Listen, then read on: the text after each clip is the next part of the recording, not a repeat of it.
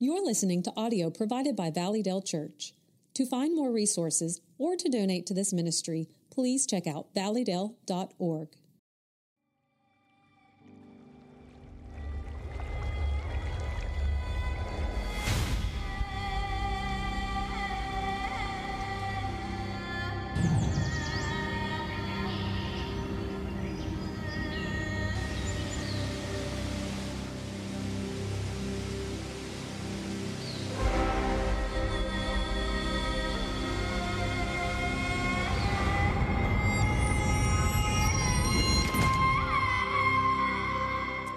Everyone is on a journey, and we're going to start this morning on this journey through the book of Exodus. And I apologize, I have a head cold. I think I got it from the baby. Your baby. I held her all Sunday night, all Monday. She's so sweet, but she makes me sick. Every time she gets something, she gives it to me. Anyway, take your copy of God's Word. Go with me to Exodus chapter 1. Exodus, and let me tell you what I'm going to do this morning. I'm going to give you an overview. If I could get you all here on a Wednesday night, I'd do this on a Wednesday night, but you won't all come on a Wednesday night. So I've got to take this morning, I'm going to give you a great overview of the book of Exodus, and then we will pick up and start digging into it next week. Exodus is literally a continuation of the book of Genesis. Now, just look at this. Look at the beginning here of Exodus, chapter 1, verse 1. Now, these are the names of the sons of Israel who came to Egypt with Jacob. Now, do this. Put your finger there. I'm going to use a lot of scripture this morning. Go back to Genesis chapter 46. Just a few pages back, Genesis chapter 46, verse 8 says this. Now, these are the names of the sons of Israel, Jacob and his sons who went to Egypt. So do you see the connection? There's a connection there. The two are connected together.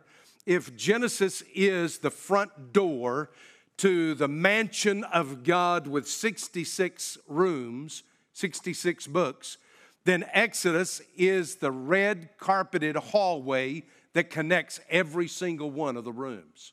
You will discover as you go through the rest of Exodus that Exodus goes through the rest of Scripture.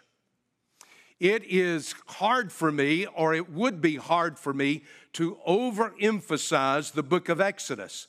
It is critical. It is almost as if Exodus happens to be the glasses of redemption through which you see the salvation of God in Jesus Christ. It is also hard to believe that the Jews could know the Exodus so well. And they knew the book of, they knew the first 5 books of Moses, Genesis, Exodus, Leviticus, Numbers, Deuteronomy. They knew the Torah, the first 5 books of Moses, the books of the law. They knew that. It's hard to believe that they knew Exodus so well, but never saw Jesus Christ in it. It's hard for me to believe that they were not waiting on that night when Christ was born and understood this is exactly what God said was going to happen back in the book of Exodus. Now, let me show you something here.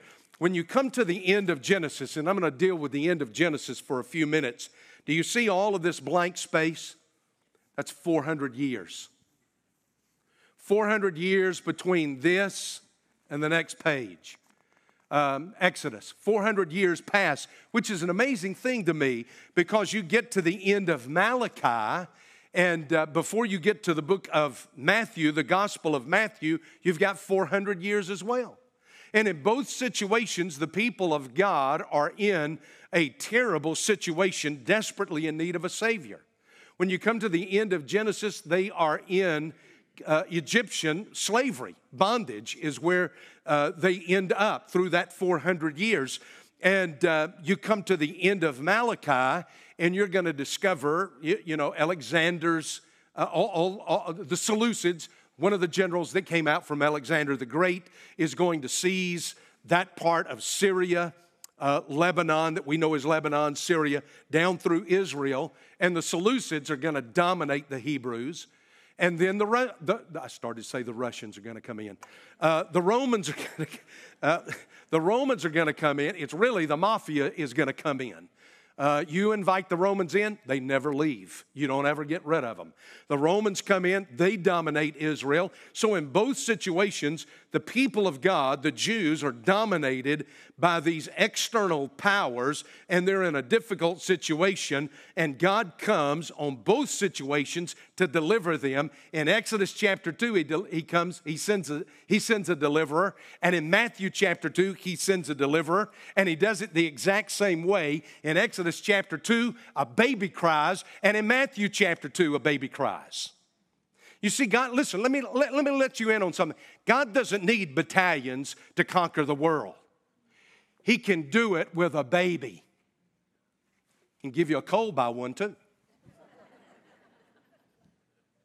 In both situations, a deliverer comes, and they both come in the form of a baby. So watch how all of this begins. You come to the end of Genesis, and you're going to read that Joseph is going to die. He states that. It's interesting to me. I've not thought about this before the last day or two, but Joseph is the first of all of these brothers to die. First one to die. I don't know why that is. He just is. It seems like it would be poetic justice that the others all die first, but Joseph is the first to die. Genesis chapter 50, verse 24, Joseph said to his brothers, I'm about to die. Now watch this. In fact, he does die. Verse 26, so Joseph died at the age of 110 years, and he was embalmed and placed in a coffin in Egypt. Now you come to Exodus chapter 1, and you read this. Verse 6, Joseph died. So the way Genesis ends is the way Exodus begins. So again, you've got this connection between the two. The two are connected together. Exodus just carries on the narrative that we get into in the book of Genesis. Joseph dies, but before he dies, look at what he does. I'm in Genesis chapter 50, and verse 24, he says to his brothers, I'm about to die, but God will surely take care of you. He wants them to know that. He wants them to know that God's going to care for them, and watch it what he does. He says he's going to bring you up from this land to the land which he promised on oath to our great-grandfather Abraham, to our grandfather Isaac, and to our daddy Jacob. Now, what he's doing is this. He's going back to the covenant God made in Genesis chapter 12 with Abraham. Just go back there. Genesis chapter 12, verse 1, 2, and 3. God speaks to Abraham. Now, the Lord said to Abram, he says, go forth from your country and from your relatives and from your father's house. Now watch, he's going to start laying out what he's going to give to him. To the land which I'm going to show you. I'm going to give you land. I'm going to make you a great nation. I'm going to bless you.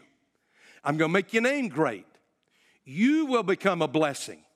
I will bless those who bless you. I will curse those who curse you. And the final deals literally with the fact that through Abraham and down through all of these descendants is going to come one through whom all the families of the earth will be blessed, and that's the Messiah. So now here is the Abrahamic covenant right here. And in this covenant, God promises these things to Abraham. And Joseph comes at the end of Genesis and says, our God keeps his promises. Now, Abraham is dead, Isaac is dead, Jacob is dead. Now, Joseph is dying, and he comes and he reminds these brothers, let me tell you something, we don't own that land as of yet, but I am telling you this, God is going to keep faith with his promise, and he's going to take care of you, and he's going to bring you up from this land to that land which he promised on oath to Abraham, Isaac, and Jacob. Now, I'll just give you this on a sidelight. You don't have to be alive for God to keep his promise. God never told Abraham, I'll do it in your day. Nor Isaac, nor Jacob, nor Joseph, nor any of these others. He says, I'm going to give you land. I'm going to make your name great. I'm going to bless those who bless you, curse those who curse you. And he says, through you, all the families on earth are going to be blessed because a Messiah is going to come out of you as a people. And so God promises them that, and I can tell you this, you may depart this life, but if God has made a promise to your heart and to your life, God will keep that promise. You don't have to be alive for God to honor His promises. Now, Joseph comes to him and he says, one more time, listen, God's going to surely take care of you. In fact, he makes him swear this, God will take care of you. So I'm going to do the same thing. I want you to know this. I want you to say this with me. God will take care of us. Now say it. Swear it to the Lord. God will take care of us. Period. You can count on it. You can trust it. That God's going to care for you. And he tells these brothers, that's what I want you to swear, saying God will surely take care of you guys. And listen, you shall carry my bones up from here. Joseph dies, they bury him, but they never, or they put him in a coffin, they never bury his body. They don't bury his body. In fact, they leave it out there as a memorial that all the Hebrews for the next 400 years are going to look at this coffin that is out there, and they're going to say, what is that thing over there? And these daddies will tell their boys, well, that's the coffin of Joseph.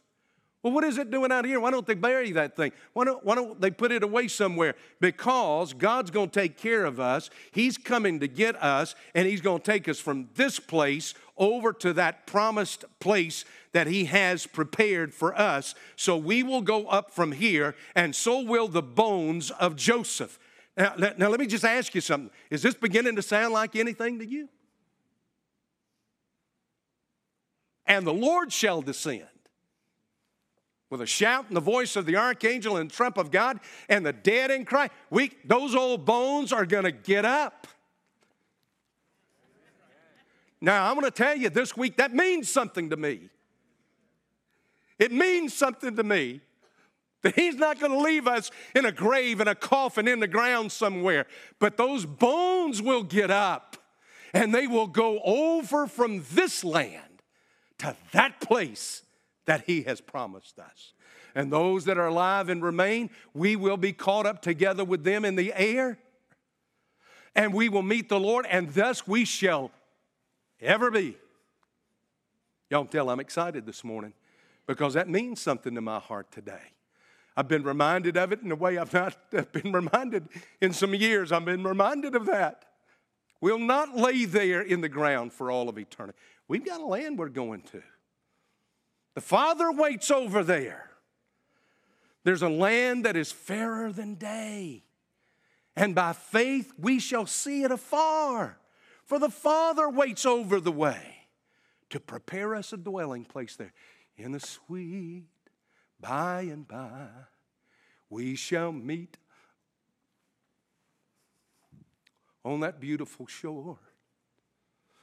In the sweet by and by we shall meet on that beautiful shore. So He comes and He tells them, you remember this, God's coming for you. He's going to pick you up and take you from here over there. You get my bones. And does it happen?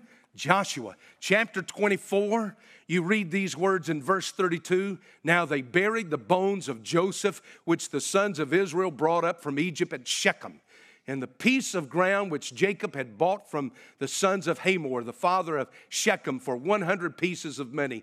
And they became the inheritance of Joseph's son. They did it. It happened. Exodus chapter 1. Here's the connection now between all of this. And you say, well, how did they wind up down there in Egypt to begin with? Well, let me give you a story, and the story is this. There was a boy that was born to a family, a son that was born to a family. And that family, those brothers, that kin, rejected him. They didn't like him. And I'll tell you why they didn't like him. They didn't like him for several reasons. Number one, the father favored him. The father had him as a favored son and dressed him in a special coat. And not only that, this boy would tell all the others, you will all one day bow down to me. Now, they didn't like that. You wouldn't have liked it. I would not have liked it. They did not like it, and they hated him because of it. But he came to his own, and his own received him not. They rejected him. And so there that boy went down to see these brothers, And he had to bring a bad report back to the father about them. So the next time they saw him, they took him. They stripped his clothes off of him. And his brother by the name of Judah. In the Hebrew, in the Greek, Judas, sold him for the price of a slave. And they thought he had gone off now into death. He goes down into Egypt, into the pit in the ground, and there he stays in the pit of the ground until the father calls him out. And the father calls him out and places him at the right hand of the king of the then known world. And there he rules everything from the right hand of Pharaoh. And this Hebrew in the land of the Gentile pagans becomes the bread of life.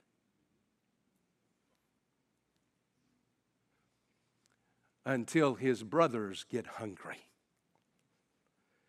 And those brothers come down to Egypt. And do you know what they do? They get on their knees before this man who rules, and they confess him as Lord. That's the drama of redemption. That is the book of Exodus. Now let me show you a couple of things. Number one, I want you to know in Exodus, you're going to encounter the sovereignty of God. Now, when you come to the book of Exodus, who do we normally think about?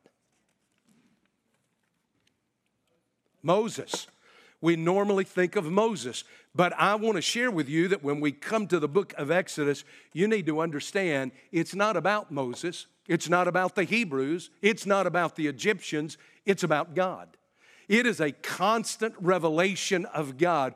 Over and over and over again, God is revealing himself, and he's revealing himself in an incredible way. In fact, let me just give you even see it in the way the entire book breaks down. There are just 3 movements to the entire book of Exodus. Let me give them to you. From chapter 1 through chapter 18, what you have got is you have the God who delivers. From chapter 19 through chapter 24, you have got the demands of God, the God who demands. The God who delivers, the God who demands. And from chapter 25 to the end of the book, which is chapter 40, what you have got is you have got the God who dwells. The God who delivers, who demands. Now let me just stop and ask you that. Why aren't those reversed? Why isn't it the God who demands and then the God who delivers? Because if God came and gave you his demands up front, you would spend the rest of your life, like most people are trying to do today, trying to do everything they can to deliver themselves. And the fact of the matter is, you can't deliver yourself. So God has to come even while you are yet a sinner. And before he places a single demand on your life, he says, you got to be saved. You've got to be delivered. And then once you are delivered, God comes and he says, now here is my law. And the only way you can keep that law is that he's already delivered you, set up residence in you so that his strength enables you to keep his demands. Did y'all get all that? That's pretty good, wasn't it? I just came up with that off the top of my head. Listen, somebody write that down. I might want to use that later on. So there you go. Now God begins to reveal himself. Now watch that. He's going to reveal himself as what he is. He is a holy God. Chapter 3. Let me just give you a few of these and then I'll get to the other 2 points. Number 1, he is a God who is holy. Look at chapter 3, verse 2. Moses is on the backside of the desert now. He's over 40. He's between 41 and 80 years of age. Probably closer to his 80th birthday than his 41st. And the angel of the Lord appeared to him in a blazing fire from the midst of a bush. And he looked, and behold, the bush was burning with fire, yet the bush was not consumed. What are we told about God in Scripture? He is a consuming fire. Go read the first chapter of Revelation and take a look at the resurrected Christ. It speaks of the holiness of God. Fire represents the holiness of God. That's why God speaks to Moses and says, Moses, get your shoes off, because where you're standing is holy ground. I'm here. You're in my presence now. And so you see the holiness of God there. The second thing you're going to see in this same chapter is that God is a God of compassion. Look down at verse 7. He tells Moses, I have surely seen the affliction of my people who are in Egypt and have given heed to their cry because of their taskmasters, for I am aware of their suffering. In other words, God says, you never hurt that I don't see it. I'm a God of not only holiness, but I'm a God of great compassion. I know what you're going through. I know what your hurts are. I know what your struggles are. I know what your difficulty is. I'm aware of it, and the reason I am here is because I'm a God of compassion, and I'm going to do something about it. And what God is eventually going to do is He's going to demonstrate His power. That's the third thing. Look at chapter 6 and verse 6. God comes and says, say therefore to the sons of Israel that I am the Lord. I'll bring you out from under the burdens of the Egyptians. Now just watch this. Count these I wills right here. He's already given you one. I will bring you out from under the burdens. Number 2, I will deliver you up from bondage. And number 3, I will also redeem you with outstretched arms and with great judgments. Verse 7, I will take you for my people, and I will be your God. And you shall know that I am the Lord your God who brought you up from under the bondage or the burdens of the Egyptians. Verse 8, I will bring you to the land which I swore to give Abraham, Isaac, and Jacob. I will give it to you. And why do you have all these I wills, and can I count on that? Yes, I can, because he closes that little section with these words, I'm the Lord. I'm God. This is going to happen. I'll bring it about because I've got the power to do it. He's not only the God of power, He's the God of protection. Look on over to chapter 14. These Hebrews get out of Egypt. As they come out of Egypt and they get to the Red Sea, and they are standing there at the Red Sea, and they look back, and here comes the Egyptian army. Pharaoh, who has been on and off and on and off and on and off and on and off, who has changed his mind, decides now I'm going to go and get them. I'm going to go get them. I'm going to go get them, and I'm going to drag them back here, and I'm going to make them pay for all of this. And now they see the Egyptians coming, and they see the sea in front of them. In chapter 14, verse 13, Moses said to the people, don't be afraid. Stand by and see the salvation of the Lord, which He will accomplish for you today. For the Egyptians whom you have seen today, you will never see them again forever. Verse 14, mine and Debbie's verse right here. She came in 5 years ago and gave this verse to me and told me the Lord will fight for you while you just sit there and be quiet. And she was right. And it's a great word from God. And it's great to experience that together as a couple. And then the Lord says to Moses, why are you crying out to me? Go forward. But wait a minute, Lord. The sea hadn't opened up. Let me just let you in on something, folks. Catch these things as you do. God tells them to move forward before He ever opens the sea. Well, I'm just going to have to wait and see if God will do that. I'll just have to wait and see. Well, you're going to be waiting till Jesus comes back because God expects you to trust Him. You move forward. And when you step out on faith, let me tell you something. God will do what God has said He will do. I will be the God who will bring you protection. Number 5, I'm going to give you provision. Oh, this is so good. Chapter 16. They come out now, really chapter 15 and 16, they come out of the land of Israel. They get of Egypt, headed to the land of Israel. They make it across the sea. They're out in the wilderness of the desert for 3 days. There is no water. And so they come to Marah, and they could not drink. Chapter 15, verse 23. They couldn't drink the waters of Marah. They were bitter, and it was named Marah, which means bitterness. So the people grumbled at Moses, saying, what are we going to do now? And the Lord, and then he cried. Moses cried out to the Lord, and the Lord showed him a tree, and he threw it into the waters, and the waters became sweet. God provides them water. He says, I'm the God who's going to make provision. I'm not just going to protect you and get you out here to die. I'm going to make provision. Here comes the provision right here. He gives them water to drink. Verse 27, they came to Elim, where there were 12 springs of water in 70 days. He puts them in Honolulu. They got all the water. They got all these palm trees. They got all these date trees, and they're just sitting out. I have literally been to the area of Marah, and there are all of these deep dugouts, just in the sand, these deep wells. And listen, I stood there and counted them. There's 70 palm trees there. Are y'all awake this morning? Well, there they are. God says, I'll meet you and eat. Well, they get hungry. And so God comes in chapter 16 and he says to Moses, behold, I'll rain bread from heaven. Listen, Publix will be dropping all your groceries at your front door from above.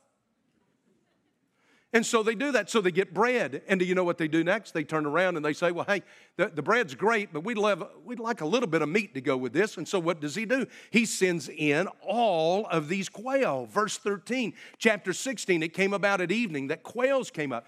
Now, I don't have really any hobbies. I study. I read. I don't do much. But there is one thing I do love to do because my dad would take me to do it. I do love quail hunting. And I not only like to hunt quail, I love to eat it. And my favorite meal is fried quail, grits, milk gravy, and biscuits. That's what they had. They had, to me, the best meal they could possibly have. They got biscuit and quail. And listen to what this says right here. It says this, it says, when the dew came, there was this layer of dew around the camp. When the layer of dew evaporated, behold, on the surface of the wilderness, there was this fine flake-like thing, fine as frost, just like frost on the ground. That fine frosting that goes on a Krispy Kreme donut, right? At the doorway of every tent every morning, Krispy Kreme. They just didn't know what to call it. Verse 16, the sons of Israel saw it and they said to one another, what is it? They didn't know. It was Krispy Kreme. They've got bread, they've got quail, they've got Krispy Kreme, manna from God. God says, I'm going to take care of you. What did Joseph tell him? God will take care of you. Then came the glory of God. You see the glory of God all over this. Move on over to chapter 33. Get over that way where Moses is going to ask to see the presence of God.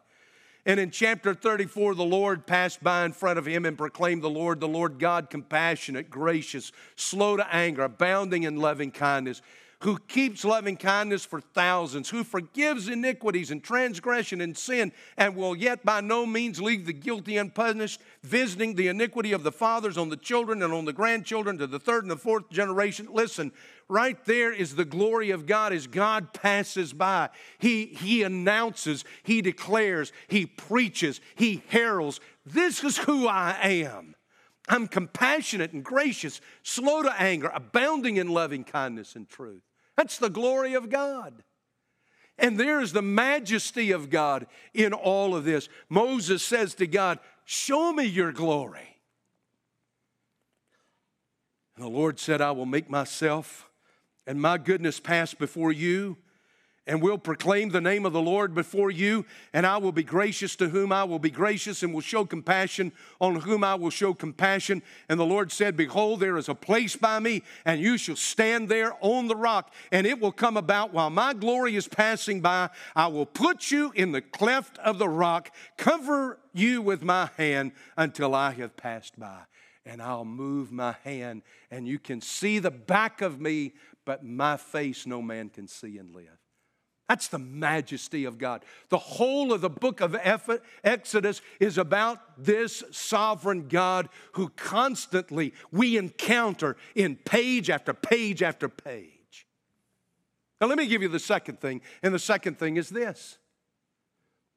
In Exodus, we will experience the redemption that will come in the Messiah. The whole of Exodus is a picture of the redemption of God in Jesus Christ.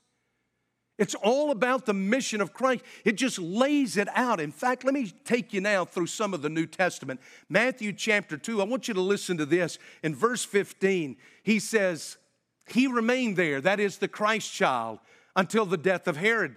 This was to fulfill what had been spoken by the Lord through the prophet, out of Egypt I called my son. Do you realize that Jesus came out of Egypt? Just like the ancient Hebrews came out of Egypt, Jesus Christ came out of Egypt. He came out, and as they came out, they went through the Red Sea and the baptism of Moses.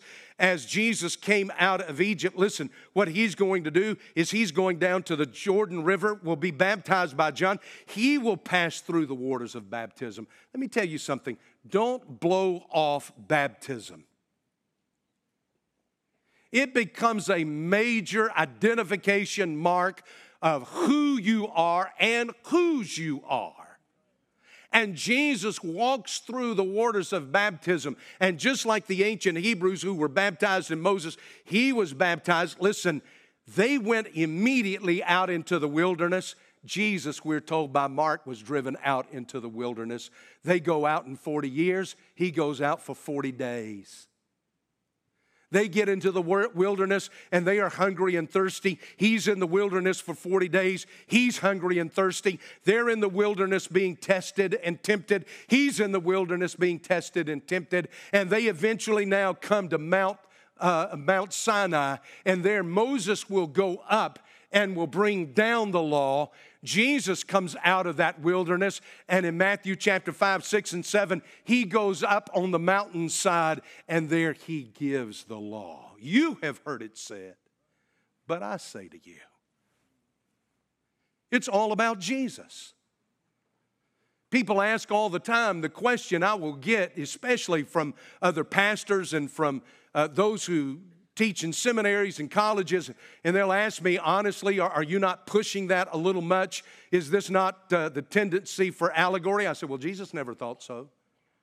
Because when the Pharisees came to Jesus and they asked him the question, or when Jesus responded to the Pharisees, and he said, you search the scriptures, for in them you think you have life. It is these that testify of me. Let me tell you something. Every verse in the Old Testament may not be directly related in some way to Jesus Christ's redemption, but I can tell you this, every single verse is pointing to it. The Old Testament, every verse points to a Messiah is coming, a Savior is coming. The New Testament testifies every verse, a Savior came and he's coming again. Jiminy Cricket, amen? Well, here we go. What were we doing? Here we are. Listen to the next thing. There's Christ. You see him there. It's an interesting thing. It's an interesting thing that even Jesus' half-brother, Jude, you remember we went through the little book of Jude? Let me show you what Jude says. Jude was the son of Joseph and Mary. Jesus was the son of Mary and the son of God. He was not the son of Joseph or any man, but Jude writes of his older half-brother these words. Jude, the only chapter, verse 4. Jude writes and he says, for certain persons have crept in unnoticed who were long before marked out for this condemnation, ungodly persons who turn the grace of our God into licentiousness and deny our only, now watch this, look at the name here, look at the title here, our only Master and Lord, Jesus Christ. Now there's my immediate context, because now he's going to speak about that Lord in verse 5. Now I desire to remind you, though you know all things for once for all, that the Lord, now who is the Lord there? Jesus. By the way, I'll just let you in on a little bit of textual criticism. There are two very old manuscripts that instead of Lord here, they have the name Jesus. So we know who he's talking about. And he says this, the Lord, or if you appeal to the earlier manuscripts, Jesus, after saving a people out of the land of Egypt. Who always does the saving, folks? Jesus. Who always sends the Savior? The Father. Jesus is the one who does the saving because the Father sends him. Listen, it's all about Jesus Christ. Look at the last chapter of Luke, Luke chapter 24, when these two men are on the road to Emmaus. And you probably know where I'm going with this. They're discussing how disappointed and discouraged and upset they are that Jesus was crucified. They put so much hope in him. And then they talk about how the women went to the tomb and they could not find him there. It was empty. They don't know what's going on. And so a third man comes up on the road to Emmaus, and he said to them in the middle of the conversation, some of those who were with us went to the tomb and found it just exactly as the women had said, but him they did not see. And he said to them, O foolish men, slow of heart to believe in all that the prophets have spoken. Was it not necessary for the Christ to suffer these things and to enter into his glory? Then beginning with Moses. Isn't that interesting? It's interesting to me that it says that, beginning with Moses. It doesn't say beginning with Abraham. It doesn't say beginning with Adam. He could have started with Adam. It doesn't say that. It doesn't say starting with Abraham or starting with Isaac or starting with Jacob or starting with Joseph. It says starting with Moses. He starts with Moses, and with all the prophets, he explained them the things concerning himself in all the scriptures.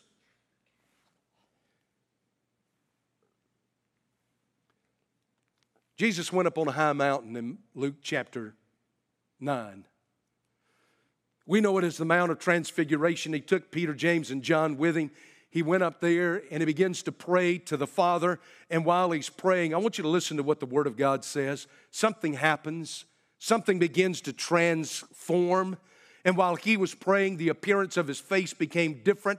In Luke chapter 9, verse 29, his face became different. His clothes became white and just burst forth with light.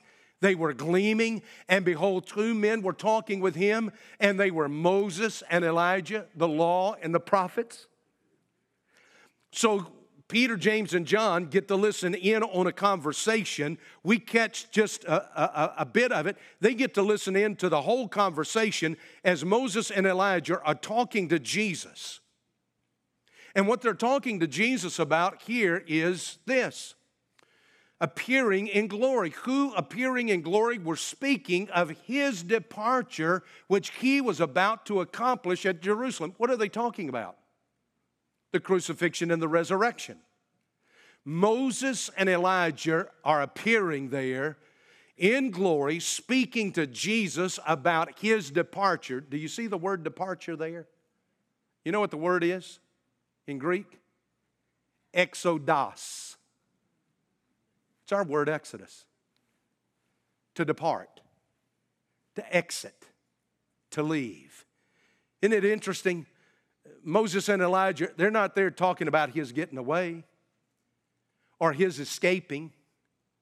They're talking to him about his exodus.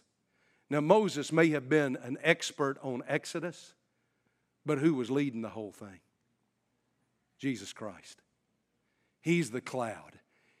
The Old Testament speaks of him as the angel of God in the cloud, or the angel of the Lord in the cloud. He was the one who was going before them. He was the one who was guarding them. He was the one who was protecting them. He is the Passover lamb. The heart of Exodus is around the Passover lamb. It's no wonder that Jesus was sacrificed or crucified at Passover. At the time of the Passover lamb, on that Friday afternoon around 3 o'clock, they would sacrifice the Passover lamb the time that Jesus Christ died. Precisely on that day, precisely at that time. Because God had told those Hebrews down in Egypt, you do this, tonight death will be visited on Egypt. And death will come to every home that's not covered under the blood. He told them, you take a lamb, you take a yearling, and you sacrifice that lamb, you catch the blood, you roast the meat, and you eat it so you'll have strength to get out because they're going to send you out tonight. And he says, but you take that blood and you paint it up one side of the door, over the top, and down the other side of the door. And when I pass over, I will see the sign of the blood of the Lamb, and there will be life, but where there is no blood, there is death. Jiminy Cricket. He says this. You take the weakest thing you can find. Get a lamb. Take its life. End its life. Get its blood. That's why Paul comes in 1 Corinthians and he says that the weakness of God is stronger than the strength of man. The most unthinkable thing, weakest thing you could possibly imagine. How will a lamb save us? He did. The Lamb of God, as John said, who takes away the sin of the world. Now there you go. You see, you just constantly see this all the way through. Man, I could take you through 1 Corinthians. I could take you back through Romans chapter 10, Romans chapter 6. All of this, I don't want you to be uninformed, brethren.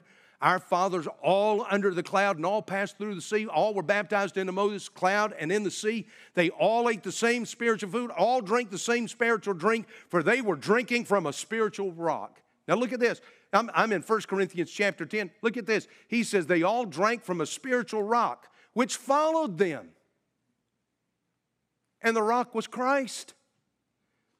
What comes from water? Life. What sustains life? Water. He is quoting what the rabbis taught. Because the rabbis taught that when Moses brought water out of that rock, which we know it was God that did that, but when Moses brought water out of the rock, the rabbis taught that rock rolled around behind the nation of Israel so that when they got thirsty, they would go back to the rock and they would get a drink. But as it rolled behind them, Paul comes to say, let me tell you who the rock was that gave life. It was Jesus Christ. Now let me give you the last thing. And the last thing is this, is you're going to, through all of this, you're going to have an explanation of God's purpose. What is God's purpose in all of this? What was God's purpose in all of this? You say, well, to get the Hebrews out of Egypt. No, sure, that was some of his will, but that's not what the major purpose is here. You say, well, to get sinners, it's a picture of sinners. Egypt is known as the house of bondage, the house of sin, to get them out of the bondage to sin and over to where God wanted them. Well, that was God's plan, sure, but that's not the whole purpose here. You got a lot of God's plan here, but what was the purpose? What is the reason God went in there and he saved them out of that bondage? He said, well, he did that to save them. That's good, and yes, he certainly did that, but that's not the purpose. Exodus 25.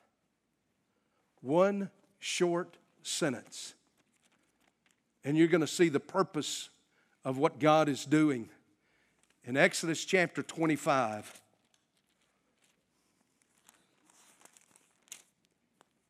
are you ready for this? Now here's the whole theme of the book. Verse 8. Let them construct the sanctuary for me, that I may dwell among them. Now let that sink in for just a minute.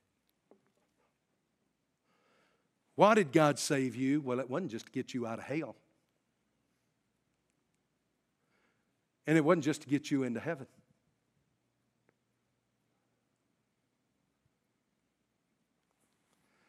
Numbers chapter 2, God comes and he tells Moses, you put three tribes to the east of the tent of meeting of the tabernacle.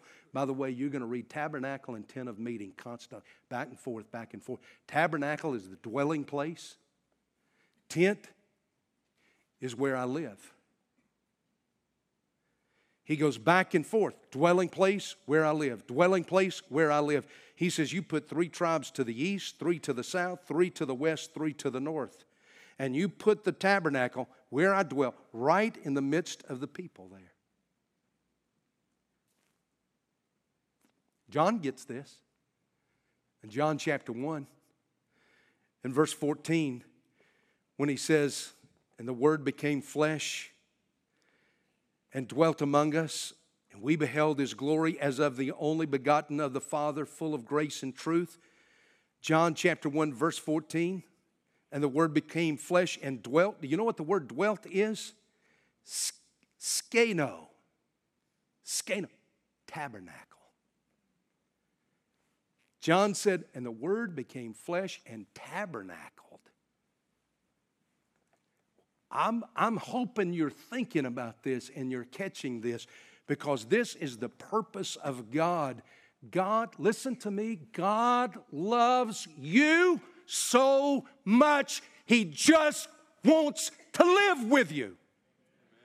A God who can do all the things that He does in Exodus with all the power that He has, as great and sovereign as He is, God comes in one simple little verse and He says, oh, shucks, I just want to live with them. I just want to be with them. I want to be in their midst and in their life and in their home and in their family and in their everyday. I want to live with them. That's why God saved you. That's why Jesus died for you. It's certainly not because we just love Him to death. Oh, how we fail and fail and fail. But God, who never fails, says, I want to live with you. So that it moves from going to that tabernacle where He dwelt to becoming the tabernacle where He dwells. Let's stand. Does He live in your life? Is He at home in your home? Is He at home in your heart? Does He dwell? Is His residence? Is His tabernacle? Is His tent your life? Your mind, your thoughts, your soul, your spirit? Does He live there with you? If you're here this morning and you can't honestly say, I'm not sure about that. You've never trusted Him as Lord and Savior, I can tell you no. He wants to, but Jesus Christ is too much of a gentleman to shove His way into your life. He waits to be invited. Have you invited Him in? Have you invited Him into your life? Not just your problems, but into your heart. Not just your struggles and difficulties, but into the center of you. Here is a God who loves you that much that the reason He saves you is that He might dwell in you. If you've never come to the place in your life where you've trusted in Him, trust in Jesus today. You're not guaranteed tomorrow. Put your faith in Him now. Call out to Him in prayer and say, Lord Jesus, forgive me of my sins. Be Lord of my life. Be Lord of my future. Live in my life. And help me, oh Lord, to live my life for you. And if you prayed that, you need to come and you need to make that public. I'm going to be standing here at the front just to give you that opportunity. Others of you need to come and join the church. You need to put your life in the life of this congregation. You need a place where you can live out the life of Christ. Father, I pray that in these moments, do what only you can do. Draw as only you can draw. Be that great God of salvation to those who desperately need it. And Father, we wait in prayer before you, and we do it in Jesus' name. Would you come right now? Thank you for listening to this recording from Valleydale Church. To find more or to connect with us about what you just heard, check us out at valleydale.org.